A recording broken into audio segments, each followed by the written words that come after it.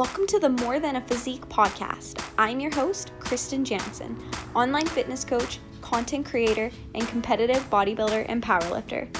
In this podcast, we help you discover your inner athlete. Each episode will enhance your life as we provide you insights on all things health, fitness, and personal development. Now let's bring out your inner athlete.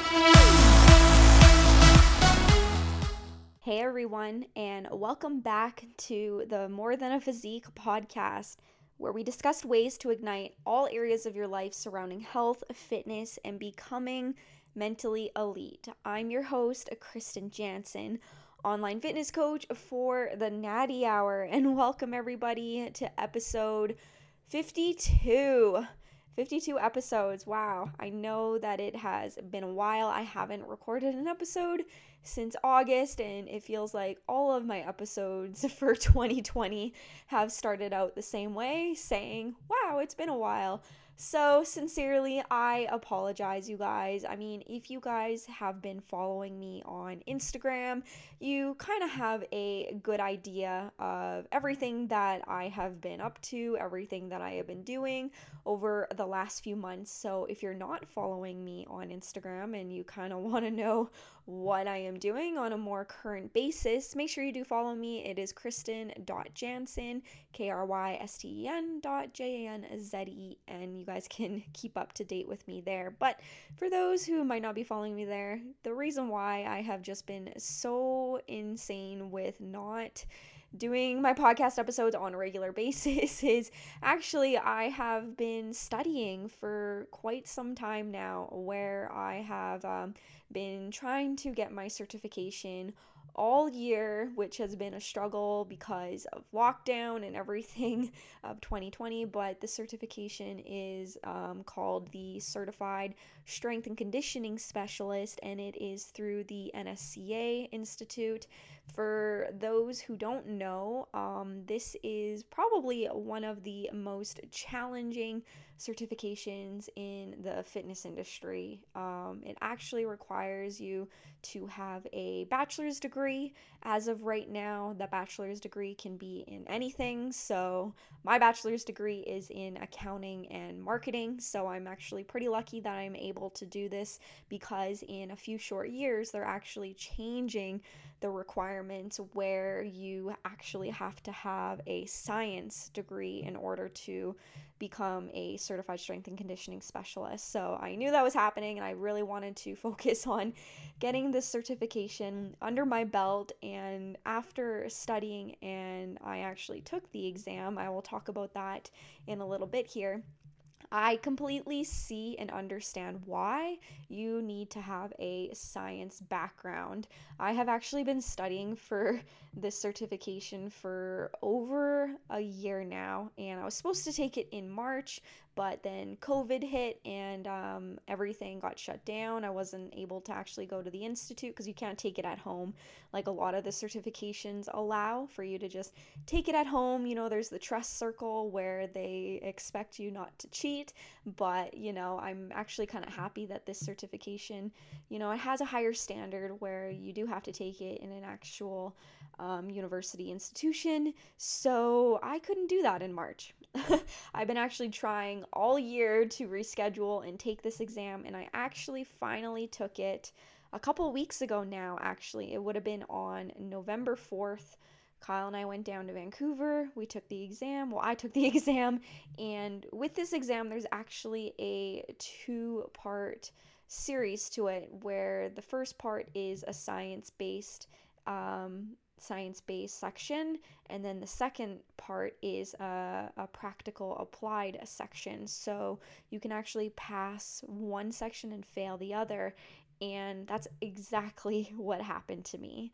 I surprisingly passed the science section and failed the practically applied, and I got my results instantly right after the exam, and I have never been more relieved, which sounds crazy. I mean, I've never failed an exam before in my life, and I thought that I would take it to heart quite a bit, but I didn't. And the reason why I think I was so relieved is because looking back now over my studying period, I actually spent 90% of my time looking at the science section. And again, I don't have a science background, and I knew that that would be the most challenging part of this exam, that I more so relied on my experience and didn't study as much for the practically applied section. So, practical applied, sorry, not practically, but I wasn't surprised. Well, I mean, I was surprised, but after looking back, I'm like, okay, that actually makes sense. So, I have one half of my designation as of right now, and I only have to retake the section that I failed, and I will be taking that sometime in February, because you have to wait a minimum of 90 days, which I'm totally happy with, because I'm going to go back and just go back to the drawing board and relearn a bunch of the stuff, actually learn it in general, because like I said, I know that I only spend like maybe 10% of my time looking at the practical section, more so relying on my experience, that, it just gives me an opportunity to continue to learn. And over the last few weeks, and the reason why I'm sharing all this with you guys in such detail is because I think a lot of people ask me how to become a fitness coach. Like, I'm getting that question more and more. It's definitely a lucrative career that a lot of people are looking into a little bit more. And like I said, the reason why I wanted to share this with you guys was because I actually enjoy and love what I am doing. And I think that's one of the biggest reasons why I wasn't heartbroken for a second by failing the one section, because I knew that, hey, there's room for improvement here. And I'm young. I've only been in the industry for 6 years now. That sounds like a long time, but in the grand scheme of things, and definitely comparing myself to other reputable coaches who've been in the industry for 20 years who I look up to, they are always learning. They are always looking to master their craft. And I think by applying that same outlook for myself, I was totally okay with, accepting my failure and recognizing there is some room for improvement here. And I'm okay with that, because I'm in this for the long haul. And I think that's where some people who are getting into this are getting caught up in. Unfortunately, there are so many coaches right now on Instagram who are coaching other coaches how to make a quick buck from this. Unfortunately, you see people saying like, hey, let me teach you how to make 100 grand in your first year of being an online fitness coach. And if people are in my opinion, with all due respect, if people are hiring business coaches for the idea of just making money, you're doing this for the wrong reason. And I would argue that if you aren't spending the time actually learning and just bettering yourself of being an actual good online fitness coach, then you're doing this for the wrong reasons. Of course, I am lucky enough that I am able to support myself and make a living off this. I do well for myself, and I'm proud of that. But like I said, I've also been doing this for 6 years. It's been a long time, and my biggest focus is expanding my knowledge, not how to create more on my bottom line for the end of the year to put on my tax return. And I don't know, I just think that if we can all just kind of focus a little bit more on enjoying what we are doing and enjoying the learning process of it, the money and doing it full time, it's a byproduct. It truly is. So another reason why I wanted to bring this up was actually due to this time of year. If you guys have been following me long enough, you guys will have known that exactly 1 year ago, I quit my full-time job of being an accountant. That actually happened last November on the 15th. So just a couple of days over the 1 year anniversary of that. I won't go into full detail of that story because I have recorded a podcast episode of that. So make sure you guys go back and check it out. That would have been episode 37. I quit my 9 to 5. But to give you the cliff notes of that, I became an accountant, and right after I got my designation, I said to Kyle that I want to become a personal trainer. And that was in 2014 where I got my certification. I started training people one-on-one in the gym, slowly started to expand my knowledge, build my business, and focus more on creating an online presence. And while I was doing that, I was still working as a chartered professional accountant. I wasn't a student, I was an actual professional, where I had very high expectations of me, of the services I was supposed to deliver to the firm's clients.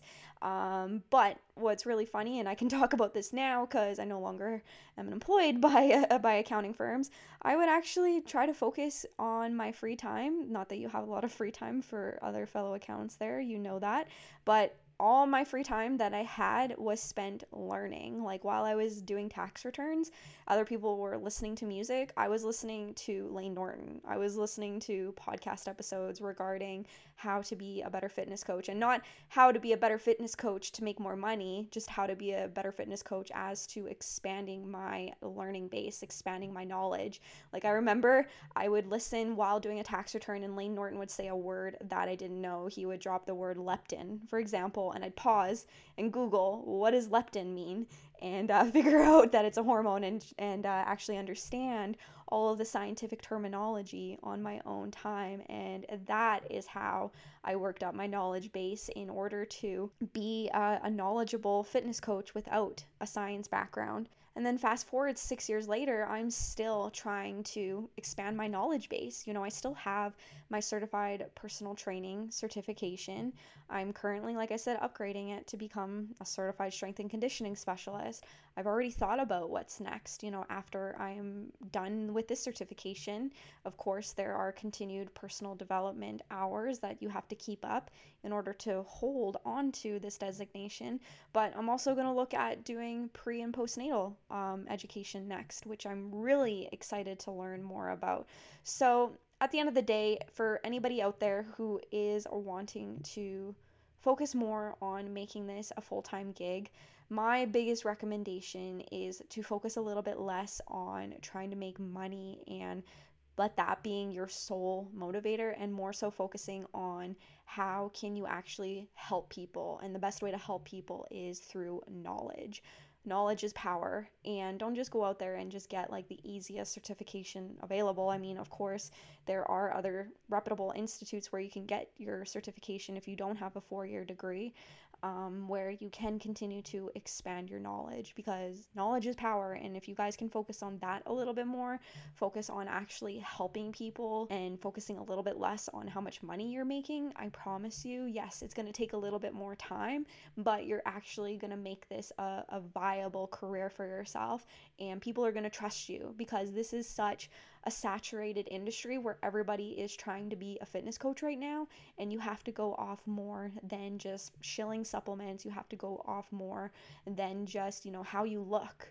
It has to be more about caring and having a good knowledge base to actually deliver the services that people are entitled to, because, you know, unfortunately, everybody can call themselves a fitness coach, and everybody is going to hire people based off of, you know, what people are looking like. And that's not a prerequisite for a good coach. Yes, of course, you know, it helps, but at the end of the day, it more so comes down to, do people trust you? Do you have a good knowledge base? And do you actually care to help people? So hopefully that's helpful, you guys. I mean, I know that I kind of rambled on this episode, and I actually didn't plan out this episode at all. I just thought I would give you guys an update and start talking. And you know what? I think this episode, is probably going to be called somewhere along the lines, so you want to be a fitness coach, what should you do? And hopefully you guys can take some value from this and just focus a little bit more on not being afraid to expand your knowledge and master your craft. It'll make it a lot more enjoyable. People will respect you a lot more in a very saturated market. And I promise you, the money, it's a byproduct. You just got to give it the time it needs and allow yourself the time that you need to fully develop to become an actual reputable coach in a very saturated industry.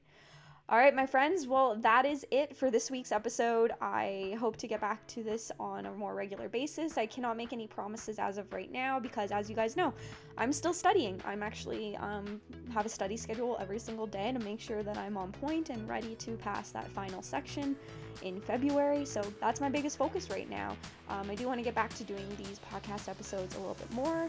Kyle and I might have something in the works where we might actually start doing a podcast together.